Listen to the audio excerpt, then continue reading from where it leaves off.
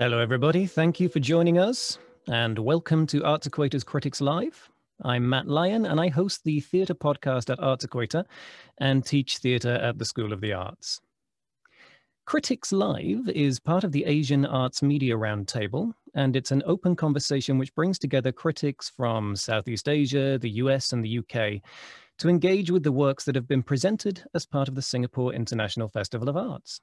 The production we'll be talking about today is, as I'm sure you know, Oiwa, the Ghost of Yotsuya, produced by Singapore's own Finger Players.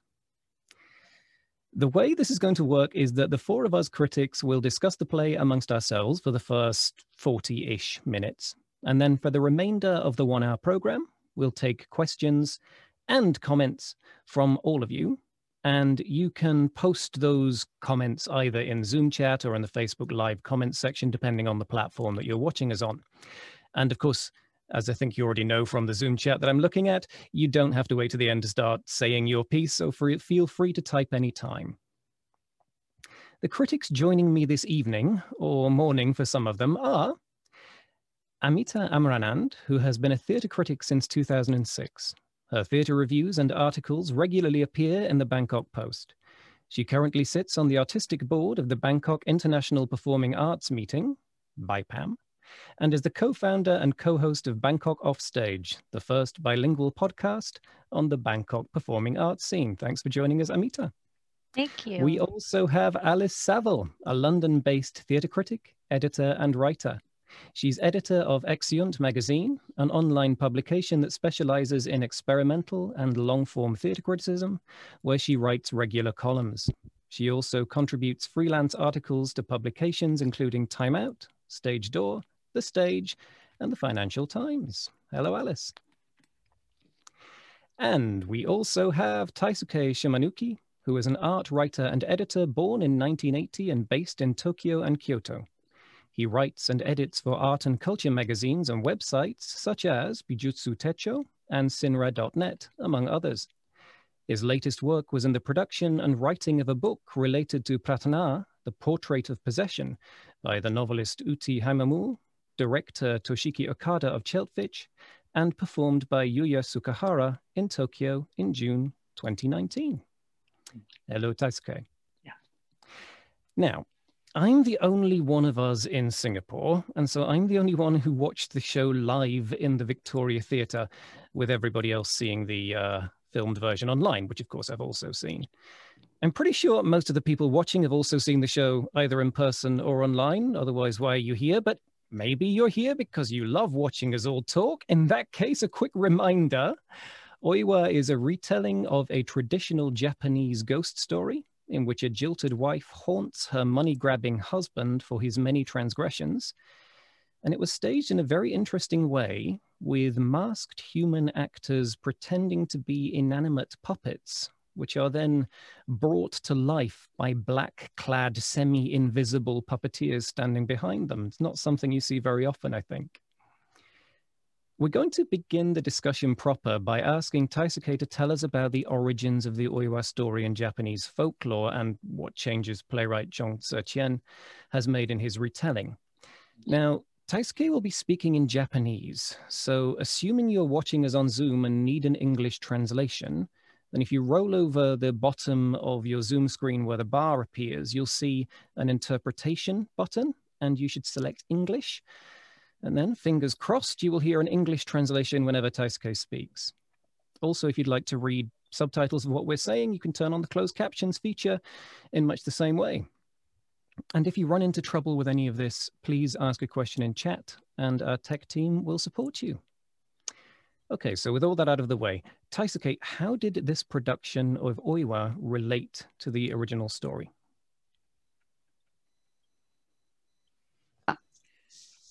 Thank you, Matt.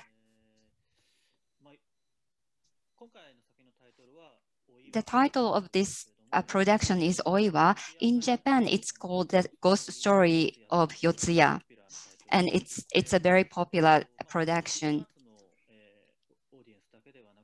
Not only for performing arts audience, for general public, it's a very familiarized horror story.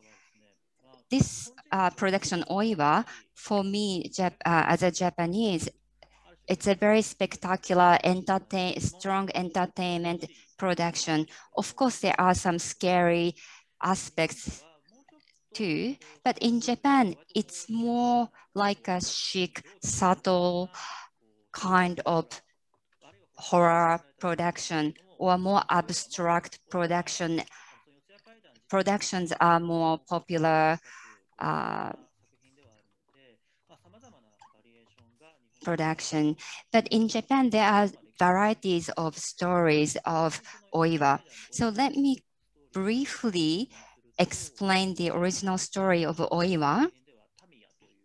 So in this production, the Tamiya is the main character. Tamiya and Oiwa are a husband and samurai husband and his wife. But Tamiya is such a bad person and described as a villain. He falls in love with someone else. And the boy born between Tamiya and Oiwa, the boy was born, however, after giving birth, Oiwa becomes ill, and that distances two of them. And meanwhile, Tamiya falls in love with someone else and kills Oiwa. So the focus is on the relationship between Tamiya and Oiwa. However, the finger players Oiwa, the location is very different. And different characters, villages, they are all haunted. So the haunting is spreading. So it's more modern horror story, I would say. In terms of performance and context, I would like, instead of context, I would like to focus on the storyline. Okay, thank you very much. So we have this story of villainy, which it seems in the Singapore production has become even more horrific, with maybe even more supernatural elements and more haunting going on. It kind of seemed to me that haunting was a way of spreading the particular type of a villainy and making it seem omnipresent, just like you might get in Shakespeare. Amita, the themes that contributed to that villainy and amplified the supernatural elements, what do you have to say about the thematic content? I feel like the haunting sort of came.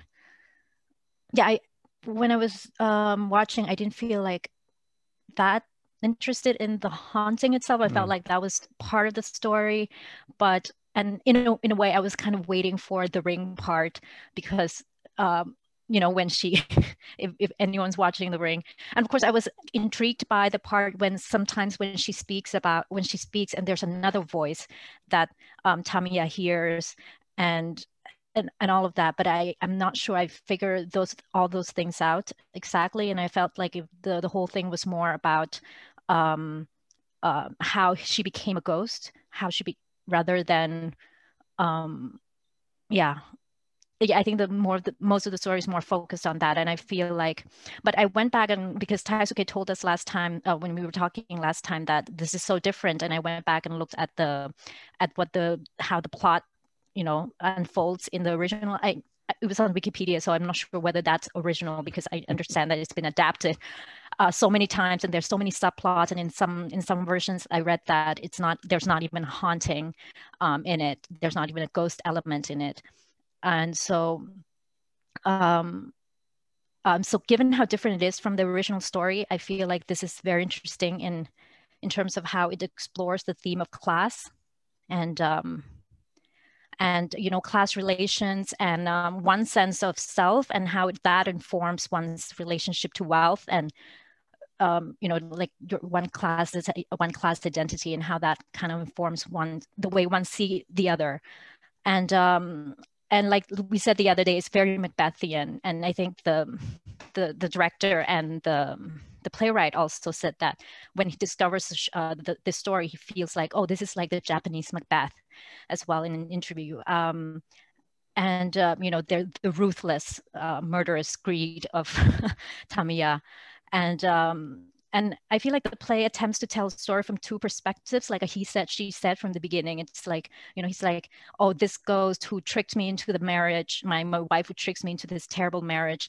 And then she's like, no, never believe the story of men. But I'll come back to that a little bit later and how I have a bit of a problem. I think it's a very difficult story, like because it's so detailed. It's a very difficult story to tell in a short period of time from two perspectives and get really both perspectives fairly and equally. And Tamiya himself, he's such a fascinating character for me. He started off as a real victim. He was beaten by his father, but then he quickly descends into this terrible human being, very cruel and completely consumed by his greed. And as the play progresses, he never shakes that perception of himself as a victim. And because of, I think, of his class background compared to Oyuwa's family's class. And there's a very revealing scene, I think, after Oyuwa has told him, after they were married, and Oyuwa told him that there's more gold than what she had shown him. And I was like, oh, now he's going to go tell his best friend about there's even more to it and how we're going to get this. But instead, he confided in his best friend and said, look at these people. There's so much secret in this family. And he felt just so resentful of why he's not privy to this, that he feels he never truly belongs. And I feel in the end, he never, and like to them, he's always the poor man or the outsider and undeserving man. And in the end, he blames Oyuwa and her family for his demise as well. And saying that this is, you know, this has always been the war against the rich, you know, the rich and the poor, the rich against the poor. And, you know, and the beginning too, he said he was tricked into this marriage. This marriage became a bondage to him. He kind of blames everything on her. And he, even though he totally covets that wealth, and he exploited the kind of guilt that the typical of upper middle class or typical rich people, like he made her work, he made her do these charitable things, he made her work, and she felt good about it. She feel like she needs to sacrifice to kind of like, you know, make up or overcompensate for this wealth she feels she didn't deserve or something, because it was built by her. It became from her father, and it didn't even come exactly from her father. Her father kind of found it accidentally. But it comes to greed. I mean, he's obviously the greediest, but Oyuwa and her father also has certain kind of greed, and they kind of covet things that are in some destructive way too. They kind of covet things that that they probably feel never belong to them. Tamiya, I think, first covets something that's not as simple as material wealth, but rather a sense of power, or status, and acceptance that he felt, oh, this can belong to him if he marries into this very rich family. I think her father, for example, covets praise and gratitude from the villagers, and he created this moral competition, this thing called the daily honor roll among the villagers, right? And in which he honors good deeds to the villagers, but they're like silly good deeds, like, oh, so and so climbs up to help a cat, and so oh yeah, impregnated his wife, you know, their 9th children, so go and congratulate him. But in a way, he's rigged it in a way that would favor his type of good deeds in the end, which is the kind that only wealthy can truly give, which is charitable kind of good deed. You know, so he treats the village as his charity case, which means he has to give only so much for people to be happy, but not so much that they no longer need this harvest, because there's this annual harvest that his entire family gives every year. And Oyuwa, she covets Tamiya's love, right? She asked him to marry her after her sister dies, knowing he has never loved her. And in a way, all these relationships, all these main relationships in the play are very transactional. Oyuwa's family and the village, very transactional. Oyuwa and Tamiya, like her father, who, you know, buys respect from the villagers through the harvest, through this honor roll game. She buys love from Tamiya, perhaps not intentionally, but she gives him access to her wealth in return for, you know, marriage to him. And like I said earlier, I feel like the stories didn't do so much, in general, I really loved the play and the whole production and the storytelling, but my problem was that the writing at the end, when Tamiya is haunted by Oiwa's ghost and says to her that it has always been about the rich against the poor, and she says suddenly, no, this is not what this is about. It's about men against women. And I feel like I was like, so is that, at that part, I was kind of thrown off, and I was like, wait, is that the playwright wanting to say that, the playwright wanting to say that this is Oiwa's perspective? Because I never felt that was the case throughout the play. Or is it the playwright's attempt to be like, oh, by the way, we kind of want to address this issue of men against women, or the gender issue, but it never kind of occurs, so we kind of stuff it in there, you know, to say that, oh, it's also about this, it's about this gender war. And I feel like the only gender issue, I was kind of like, what if we could do like a gender swap thing? And then I realized, oh my God, this maybe the only gender thing that could be explored, that could be interesting, is that they kind of flip the gold digger trope on its head. You know, he's literally almost the gold digger in this story. So, yeah. Yes, I also thought that that the male-female dynamic came in rather unexpectedly, and I wasn't exactly convinced to learn that that was what it was supposed to be all about. I mean, I guess there's also the idea that it was a time of even greater male privilege, where the man is the one who will inherit, and marrying kind of makes him the new patriarch. But I just read that as part of the period rather than something it was trying to explore. And it did really seem to be exploring class, as you say, and wealth differences more than anything else. What interested me is that both you and Taisuke talked about the villainy of this guy and how he goes on this Macbeth-like journey from, well, you know, Macbeth arguably goes from good to bad, whereas Tamiya kind of goes from bad to worse to worse to worse to, oh my God. But what was fascinating for me there is that there are only 3 human actors playing humans. 3 characters where that applies, and he's the main one of them who's on stage for the most part. And nearly all of the people he interacts with are the humans acting as puppets, and please ignore, I should never do that. I should never do that. It does not look good. And being puppeteered by the people in black, as we said. And that for me made him more sympathetic, because we see him up against, you know, these hard jointed kind of wooden looking creatures which we have to imbue with life, and which have a very vivid form of life to them, but it's also constrained and limited, amplified in one direction. It doesn't have the range of a standard human performance who's able to communicate with their eyes. And so it was, about halfway through, I found myself realizing he is absolutely unredeemably evil. Why do I like him? And it was a little bit of a kind of a Tony Soprano moment, where you see Tony Soprano kills someone and you're like, why am I rooting for this guy? And I think that was partially accomplished through this very unique aesthetic, which we're seeing pictures of now. And I don't know what your screen quality is like at home if you didn't see the show, but hopefully you can see the bump over the woman in white Oiwa's head there. And that's somebody manipulating her at the back. I'll just talk a little bit about the puppetry generally before we go to Alice. And I think the finger players have been fascinated with this idea of humans being puppets for a long time. And it's such a strange aesthetic, but way back, I remember seeing a production called I'm Just a Piano Teacher, which was written and directed by Oliver Chong, one of Zetian's peers, obviously, at the Finger Players.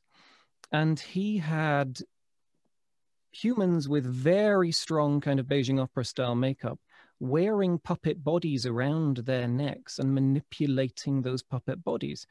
And in order to make the actual puppet bodies aesthetically match with the face, the facial performances became, again, very vivid, but very constrained in what they would do, almost as if you're very conscious of where the joints in your face are and how much you can manipulate them. So facial expressions became extremely amplified.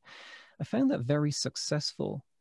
The next time they tried it, though, it was much less so. That was a production called Pinocchio's Complex, where they had a human performer acting as a puppet, but she wasn't puppeteered by anyone. She was just acting of her own volition.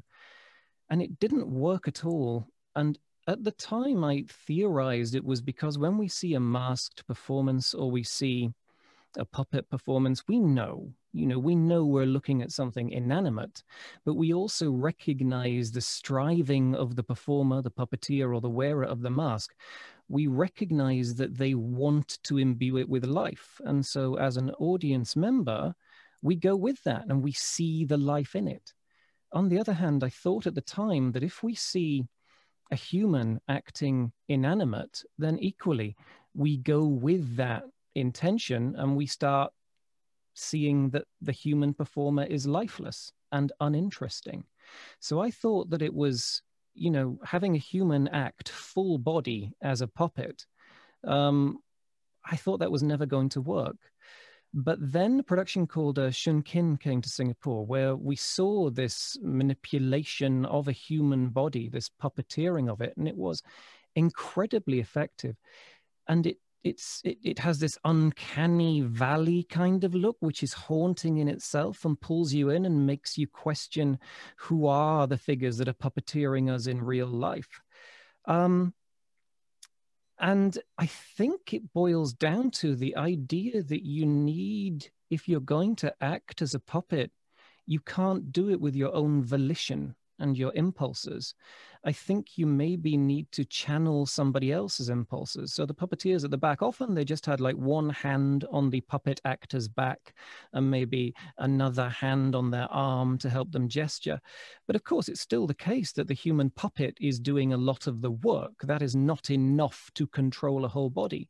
But it appears that the impulse is able to create that sense that this is an inanimate object which wants to come to life, and the audience goes with that idea.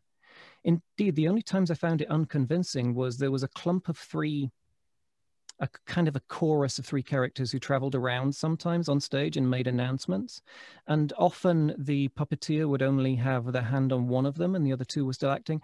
And at that point, it didn't look right. It didn't look right for me. It was very odd. Of course, the design for this entire production is quite spectacular. I was lucky enough to see it in person. So the puppets are part of that, the mask, the beautiful costumes. Alice, do you have anything to say about the design and I guess as well how it looked on screen? Well, I mean, I guess my expectation sort of before I came to this production was that it would be sort of really visually impressive because it's something with such a rich visual tradition. And I think, yeah, the sense of what came across on the screen, I'm not sure what it was like in the space, was this very sort of natural environment, this huge sort of forest of sort of bamboo reaching right up to the heavens. And I thought that sort of snippet initial scene you got with this sort of cascade of thunder and sound was really exciting in terms of immersing you in this space, and the sense that maybe this is quite a small, vulnerable community surrounded by the elements where life is quite precarious, which is perhaps why the village has got locked into these really unhealthy and strange dynamics, because this is a place where it's tough to survive. And yeah, sort of this sense of like shafts of light coming through the wood, I found it really exciting. And I think that was a moment that it sort of clicked for me when they mentioned this idea that the compound was built on all the bodies of sort of victims and their gold. So the idea that this is really a very cursed and dark place that everyone's inhabiting. I mean, I think that theatre design is always incredibly hard to capture on camera because it's not the medium it's designed for. And I think that actually non-naturalistic and very stylized designs like the kind we see here work so much better, because you're not kind of looking for the edges, if you see what I mean. Like it's you're accepting this as a created artistic environment. So yeah, I found that really effective. But but I think that it is nonetheless kind of hard to capture the full sort of overwhelming sense of being in the theatre. I mean, something this production did, which I thought was really interesting, which I've never encountered before, is the idea of being able to choose 3 different camera views. And I think that did a lot in terms of creating a sense of liveness, because you know, just as in the theatre, your eye can kind of freely travel around the stage. You can choose what you want to focus on. I think you sort of got a bit closer to that. But I think that it's like, I'm kind of interested in the potential of what would happen if you took that further, like, because sometimes I found myself really wanting to look at a particular performer closely, like really wanting to see their face. So I'm kind of imagining, what if you had loads of camera angles and you had some that were really close up on particular performers so you could follow them through the action. But then also there's maybe an argument that, like, if you're sort of almost being the film director of your own experience, you're choosing your angle, it maybe almost takes you out of the moment and out of the liveness of the experience, because suddenly you're thinking, wow, I'm going to toggle between this view and this view. And this story is so incredibly fast moving that you have to be following it really closely, otherwise you'll miss a really important moment.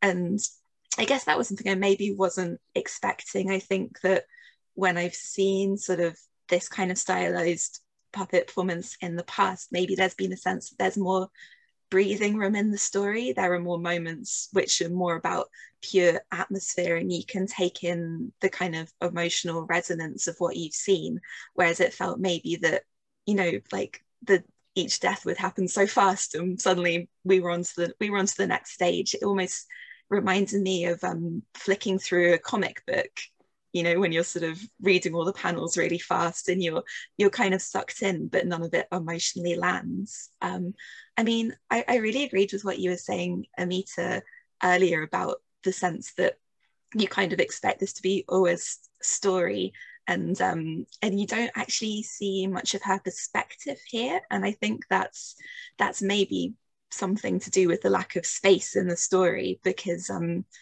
you don't really have a sort of time to appreciate the suffering she goes through. And I think also because you don't sort of you don't have that sense of her having facial mobility, and sort of she's almost like a symbol. Like when you first meet her, all you can see is this black straggly hair right over her face. She's hunched over.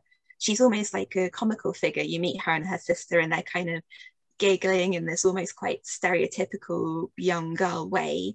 And then as she sort of gains in confidence, she's convinced she's loved, you do sort of see a bit more of her face, but you don't really get her perspective. And yeah, I am kind of interested in that choice that was made to have Tamiya played sort of more by a human actor, and to have her taking the more puppetry approach.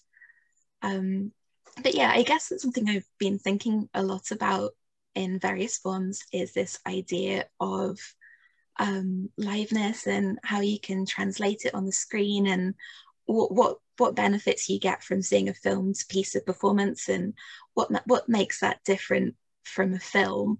And yeah, I'd never seen a film puppetry performance before, and I think in a way seeing it on screen really drew my attention to the artifice and the layers of effort that had gone into creating it. I think that maybe instead of being sort of sometimes fully transported and sort of relating to each of these characters, I maybe sort of was looking at the scenes and thinking about the effort that went into creating each scene. Yeah, which is kind of exciting. But yeah, I found myself almost, I feel like I almost would have been excited to see the actors doing more to acknowledge and play with the artifice of the devices they were using. I found myself thinking of something that there's a director called Emma Rice. He does a lot to sort of play with the idea of how you stage films on stage, and how you create really complex technical effects without faking or without pretending. So for example, if a character is going to fly, you see the strings come down, they clip the ropes to themselves in a very conscious, acknowledged way and soar across the stage. So yeah, I think maybe there were moments where I almost wanted to see the artifice be acknowledged and kind of broken down a little bit. Yeah. But also, yeah, I think it did have a real power in the form we watched it in. Yeah, it's interesting you say that, because obviously I saw it live as well. And you do get more immersed watching it live. Although you're sitting in the darkness, those incredibly high contrast streams of light that were put all over the stage really seem to surround you. And when you're looking at a screen, it's so flatly presented. Fair enough, it was a very 2D presentational performance, deliberately so, but it flattens out so much in the screen that I did find my eye wandering to the SIFA logo in the top right, which was bright white, and they didn't put any opacity, they didn't put any transparency on, so it was all the way through. And then you've got the numbered cameras that you can choose from at the top, and yes, you do also, I think, when you're investigating that, also want to investigate the artifice of the performance, and you can yourself, as you said, curate your own performance. How did you respond to that, Amita, the idea of curating your own performance there? I was really excited. I was like, oh, I haven't seen this done before. You know, I've seen quite a few online performances already in different format, like sometimes live recording, sometimes not, or sometimes really set up. And this one, but I don't know whether Alice or everyone else had the same experience, where when I tried to click on the different cameras, they just kind of stop. Right? Like, yep, it just goes to black. For 2 seconds, and then, okay, so second. It's everyone's experience. So yeah. And one thing, maybe I'm spoiled, but in some festivals and some shows, you kind of can go back and forth. Like, you can go, I couldn't, and I don't know, I just don't, I know it's less live when you do that, of course. And, but at the same time, as a critic or something, it's really good. It's really, practical, and it's really useful to be able to do that. But of course, it's not going to feel as live. And yeah, it just became distracting. So I kind of stopped, except, once in a while, I would just go to camera 3 or one of the cameras to kind of like change a little bit of perspective. And I don't think it changed the perspective that much. I thought we would be able to see from above or something like that. It's a good sort of experience to think about, like, but for future, but it just hasn't, it's not working that well yet, or it's not that successful yet. Yeah, I must admit, I found the same, and probably more so. I found it really quite problematic. Certainly going black for a second and losing the audio before you get the change was a bit of a big problem. Yeah. And it taking up so much room on the screen was a problem. And as you say, the cameras were not vast. One of them was a lot closer than the others. Yeah. But the other two were actually just basically front and center, with one just a little bit lower down. So there was really little point in changing from camera 1 to camera 2. And yet camera 3 felt like it had been filmed by somebody who didn't know the play that well. It was closer up, but it sometimes just missed the relevant point, and it wasn't done with a zoom lens, so they couldn't reframe. I would have greatly preferred someone to curate that for me, because already I think the screen experience, as Alice suggested, takes you out a little bit. And then having to do your own editing work, I mean, come on, pay someone to do that, is my opinion on that one. If it were a lot smoother, maybe if it didn't take up room on the screen and it just worked instinctively, I can see it being interesting. But even then, I think we lose so much when we go to screen that, for me, the way is to say we can't win the theater game, but maybe we can start scoring some points in the film game and just choose the very best angles. I don't know. Nonetheless, it did. I think it was a high quality recording where you could always see what was going on, and it's streaming, so it's you know, it's probably not Blu-ray level or anything like that, but not too bad. And it was able to show off some absolutely beautiful design and performance techniques that apparently are somewhat inherited from Japanese traditions. Will I try and pronounce them? Kabuki, and then another one, I'm going to let Taisuke tell us about those, please.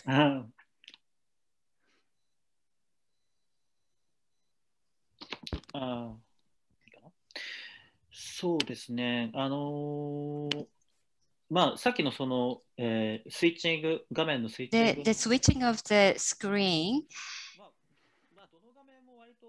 I think any angle was set in an objective way, so you can watch the screen in a neutral way.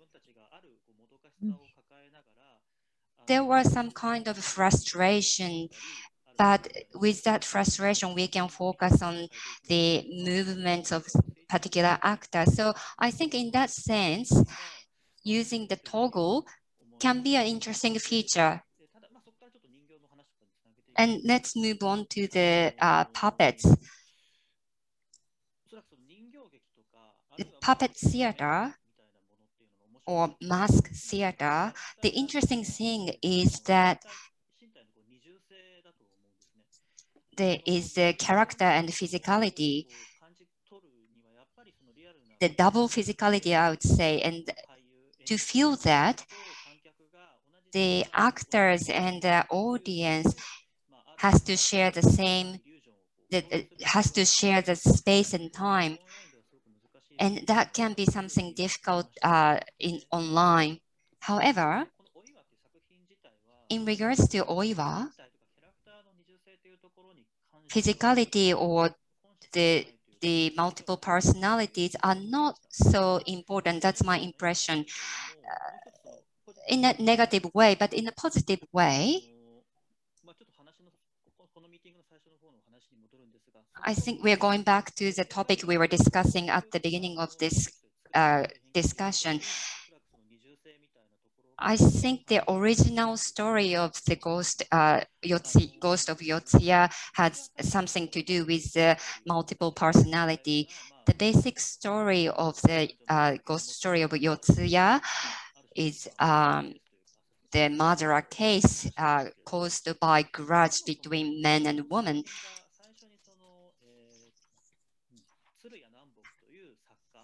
The original story was developed by Namboku Tsuruya, and back then, the scenes from the Ghost Story of Yotsuya were performed alternately with other production. So in total, they spent 2 days to perform those 2 performances. The other production is called Chushingura. This story is more popular and famous in Japan. Let me briefly explain the story of Chushingura. There's feudal 2 areas governed by feudal laws. The powerful feudal lord was treating the other feudal lord very poorly. And one day, the feudal lord who was being treated poorly got really upset and swung his sword and injured him. And as a result, the whole area was destroyed. And the retainers of that feudal lord established an army to take revenge on the powerful feudal lord. So that's the basic story of Chushingura. The ghost story of Yotsuya took place in the same era. So it's like a side story of Chushingura. So the reason why they performed those two productions at the same time is because one, to gain more audience because Chushingra was very popular, but also it really shows the samurai society, like bureaucratic society. And however, the ghost story of Yotsuya is more civic society. And so you can see, you can compare those two societies. And I think that's the thinking behind producing those two performances together. The Hayashi family, that's the family that Oiwa belongs to, in the original story, this family isn't a wealthy family. So the reason why the finger players focused on the wealth is, I think it's a strategy for them to sort of criticize this structure of wealth and poor, to have some critical viewpoint of the current society. So this production maybe refers to the modern history of Singapore or Southeast Asia, perhaps, where, absolutely. where the relationship between poor and rich. I think that was very interesting. Yes, and to me, despite the aesthetic, which is so obviously traditional, it may be innovative in the, you know, in the way that the human puppetry was handled, but the aesthetic's so traditional, but it did really feel quite up to date in what it was saying, at least in the critique of class. Shall we, since we've had about 40 minutes of this, shall we go to some questions? I believe they will magically appear. We have from Max. I feel puppetry is an interesting form to tell this story as it turns the stage into a giant puppet show stage where we have to use our imagination to fill in the gaps. Did any of you feel yourselves filling in those gaps and kind of mentally painting the stage? Maybe I'll start a little bit like that. In the theater, I think we got a little bit more of a sense, obviously much more of a sense of the 3D and the depth, especially if you were watching, I think it was camera 2, your eyes were absolutely level with the floor so that when people moved away from you, they didn't appear to move away, they just appeared to get smaller, which was an interesting effect. But obviously seeing it live, I was aware of this kind of cavernous stage, which is so often essentially painted black and just interrupted by very, very focused bright beams of light.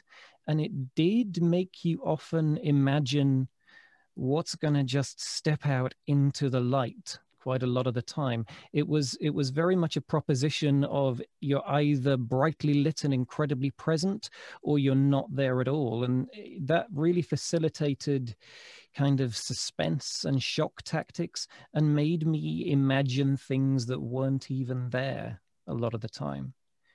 Does anybody else have any thoughts about that?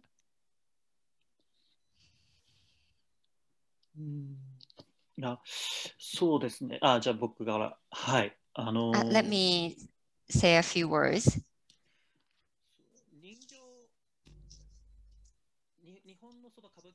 So kabuki, for example,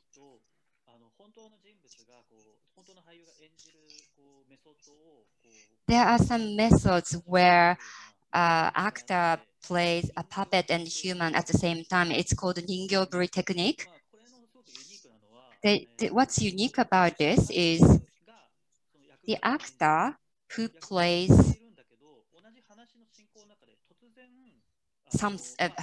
a role, but however, all of a sudden, without any clue, that same person starts acting a puppet and then go back to a human. So historically, it's not the mainstream, it's not authentic. According to the Japanese history of kabuki or traditional performing arts. And I think that's because the performing arts, in performing arts, it is important to know that what kind of illusion the actors can provide to audience. And also culturally, the audience can share that kind of thinking. So in that light, the method that used in Oiwa influenced the La Théâtre du Soleil and brushed up the traditional form of puppet theater. So it's more like real actors' performance. That's how I felt. Yeah, thanks very much for that, Taisuke. Can we have another question, please? It appears. I like being able to flick the cams, but my one issue was that you can't pause it. Somehow watching on a screen, I need breaks in a way that I don't with live shows. Yeah, we mentioned that a little bit earlier, but maybe we can flesh it out. Is there any reason you can think of that we shouldn't be able to pause in our own homes? We shouldn't or we should? Well, either way, I mean, you know, whichever side of that argument you're on. I've prejudiced it, obviously. I think it's stupid, but maybe you can persuade me otherwise. I think we can't deny the fact that it's such, yeah, it's annoying. Actually, it annoys me every time I have to like watch something like live online, especially like it's just been like this for over a year, and it's just, yeah, and we can't deny the fact that we're sitting in a totally different reality at home. Like I was watching this video on like the designers of Oiwa, and at one point the sound designer who was like, oh, we're like the second-class citizen because visual comes first. And I was just like, yeah, like I don't get the atmosphere, you know, when you do these things, and it really robs us of a lot of things. But so when you're on, but yeah, like I get distracted way easier. My behavior is totally different when I'm at home watching, because I would never pull up a phone when I'm bored, you know. In the middle of when I'm at the theater, I would never, I don't know, if I'm hungry, then I just try to ignore that feeling. Whereas I'm at home, I'm like, what can I eat? Or when I need to go to the bathroom, I'm like, well, I have to hold it in, you know, like your body totally reacts differently to this thing in front of you. It's just so two-dimensional. You have like, with all this technology now, like there's so many things to distract you, and like at home too, like maybe you have other things to distract you at home. You're not in the same space with, you're in two totally different realities, two totally different spaces. You're not with the atmosphere of what's going on stage at all. So yeah, I would prefer, but as a critic as well, I prefer to be able to take notes.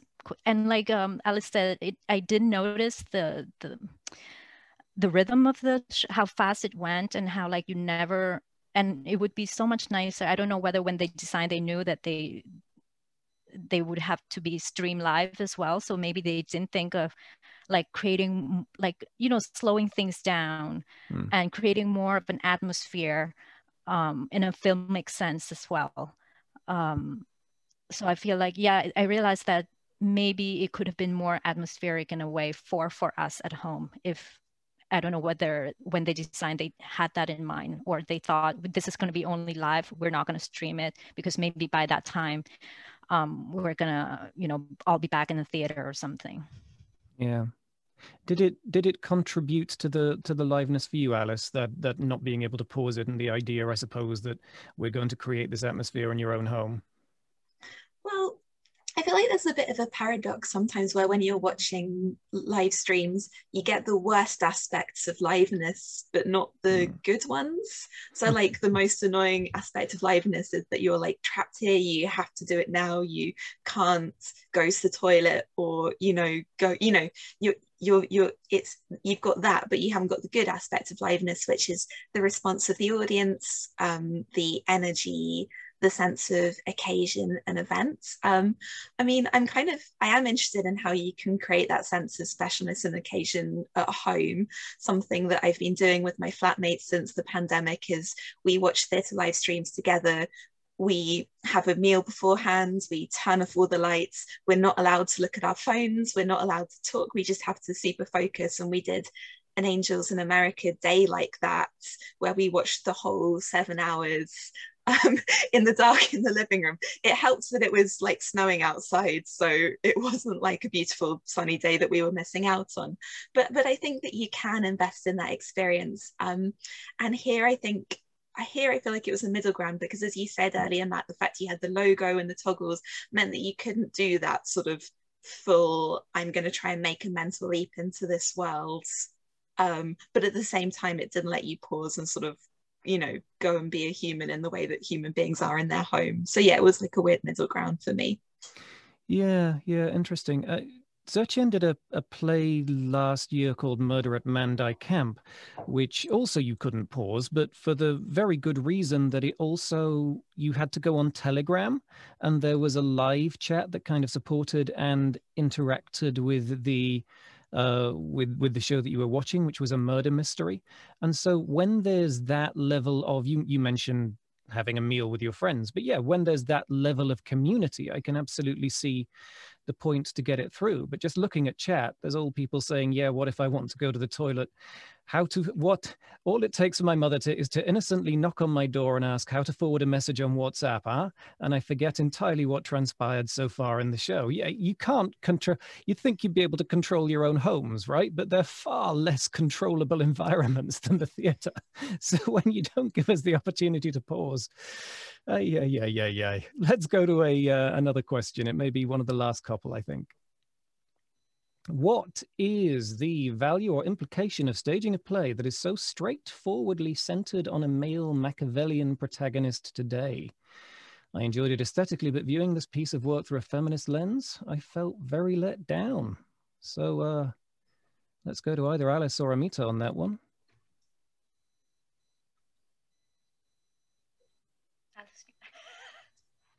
Alice, you want to start? Or yeah, I mean, I guess I had this very much a preconception coming to the work that it was going to be all about this kind of vengeful, twisted feminist icon. I was kind of thinking of, you know, classic stories like Medea, where you have the female anti-hero. And yeah, I feel like that, yeah, I do agree that it wasn't that. It wasn't perhaps what you were led to expect from the title. And I think that's a shame in a way, because I think that we're kind of at a moment where we are looking for stories from the past with really strong female characters. And I think sometimes there's this perception that, you know, writing interesting female characters is something that's happened more recently, and in the past that we don't have those models. But actually I think there are, you know, myth and legends are full of these really complex, weird, dark women, and this seems like one of those examples. So it's kind of a shame that we didn't perhaps get the richness of that. I think I'm kind of also interested in the humor of the story, because I think I think it was quite jolting. Like in the very first scene, you have the man and his apprentice in the forest, and when they both wet themselves because of the ghost, and you have the joke about sort of being a virgin, I was like, oh, okay, this really isn't what I was expecting. I wasn't expecting it to be kind of funny and a bit tongue-in-cheek. And I think I really enjoyed that, because it does make that world more accessible in a way. It's sort of it does kind of humanize those people, but at the same time I kind of wonder what it would be like if Oiwa kind of was also able to make jokes, or what if she was a complex character who was able to kind of express her own level of fear and doubt. And yeah, because her trajectory is so interesting, but you don't see it from inside, you see it more from sort of outside, and how she transforms in the eyes of those around her. Amita, your thoughts on that? I wouldn't say I was disappointed, but I was just a little bit surprised that the story was a bit more focused, but I was quite, you know, engaged in the story. It was such an interesting story, but at the same time, yeah, it was just weird that, or maybe maybe in the writing, my biggest problem was when they kind of try to stuff it in at the end. It was like, no, this is about women and men, and it was just like, no, you didn't do that at all. you know. But when I wouldn't say I was disappointed by the fact that it was less feminist than expected. Yeah, I just didn't feel like she was that interesting of a character. I was fascinated by the fact that there was no real face seen, like even the mask, they were either masked or just like, even to me, I was almost completely covered. You never see real faces. And I thought that was interesting, that you never really see. Yeah. One of my theories was that maybe they wanted to explain why she came out of, she became a ghost with hair that's covered her face to begin with. So that's why they always do it. That's why even when she was living, they cover her face that way. Or it's maybe like Alice said earlier, she's more of a symbol of this weak, submissive kind of character. Yeah, but I don't know. But then, like, when you look back at the images of Oiwa from like paintings and all that, she was a bit bald, and she you can see her face, right, like, and all of that. So I don't know. I would say I was intrigued. I don't know why they made that choice with Oiwa. Yeah, I think I was eventually a little bit disappointed by it, although for a long time I wasn't really thinking in those terms, because as we discussed earlier, I wasn't really even thinking it was about gender relations. But when that started being mentioned, and especially when she had the scene where she basically wasted away for 15 minutes because she was no longer beautiful after being burned, I did start thinking that this is a rather retrograde thing to do, especially in a story where her name is on the billboard. And it just made me start noticing that we saw that picture. Maybe we can get it up again, the picture of Oiwa, where she looks like she's she's a blank white canvas with ink running down it, essentially.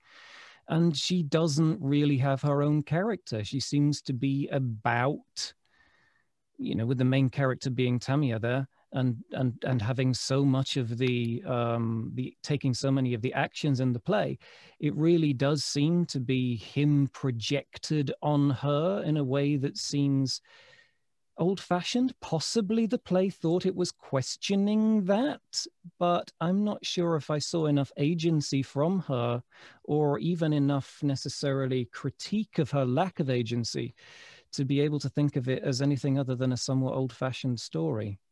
I think she does have a lot of agency. That's why I was kind of annoyed that at the end she said, no, this is about men and women. And it was just like, you kind of consent to a lot of things that were terrible for you. So, so I don't see why, like, she suddenly saw herself as a victim when she totally made all those choices herself. So I don't think it was about agency or submission. Okay, yeah. Interesting. I read it, perhaps incorrectly, as her feeling she had to play that submissive role, possibly because of her the choice. gender. Yeah, but maybe I think I read it that her choice was influenced by her circumstances, as people's are. I don't know. But then don't forget, her sister was totally different. Well, and they killed her off. So. Yeah. All right, shall we go to one final question? Do you feel... yes, good. I'm glad we've got to this one. Sorry, I just can't quite see it on my screen because the chat bar won't go away. All right, let me find it on my other screen. Do you feel the horror was more appropriate for the stage, more so than for the screen? Since the stage magic was a huge part of the production and the horror for the screen has its own genre conventions. What are your thoughts on the stage magic too? Well, having seen it live, I should probably lead on that one. And I was never at any point scared, but I don't really get scared by such things. I do get entertained by them. I often think that horror in the theater, even when it's done really well, is something like you get a jump scare and then everybody in the audience laughs. And they're not necessarily laughing because they found it funny, but rather because of a release of tension. But then that laughter kind of gets read sometimes by the audience as it's funny. And I just find it self-undercutting of the horror experience.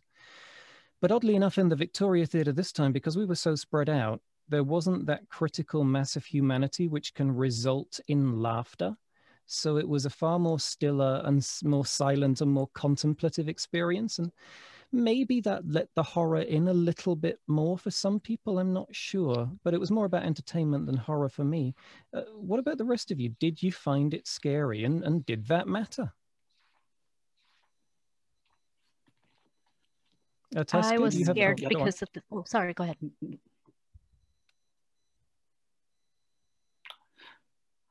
やっぱりでも演劇の作品で怖さみたいなものを The feel to describe the fear on the stage can be quite difficult. So it should, I think it should be immersive experience in that case. And from the context of the question, Oiwa, just like the ring, Oiwa has a very strong feature of Japanese horror. About 10 to 20 years ago, Japanese horror started booming. And in that, the female ghost or female vicious spirits are somewhat the strong feature of Japanese horror. And it can be somewhat typical. That's what I saw when I first started watching Japanese horror. And Oiwa is very typical of that. So rather than feminism or gender, it's more about society or class. Or, you know, the Oiwa was combing her hair and she started talking about the citizen class, where she said, we can't maintain our reputation without having the respect from the general public.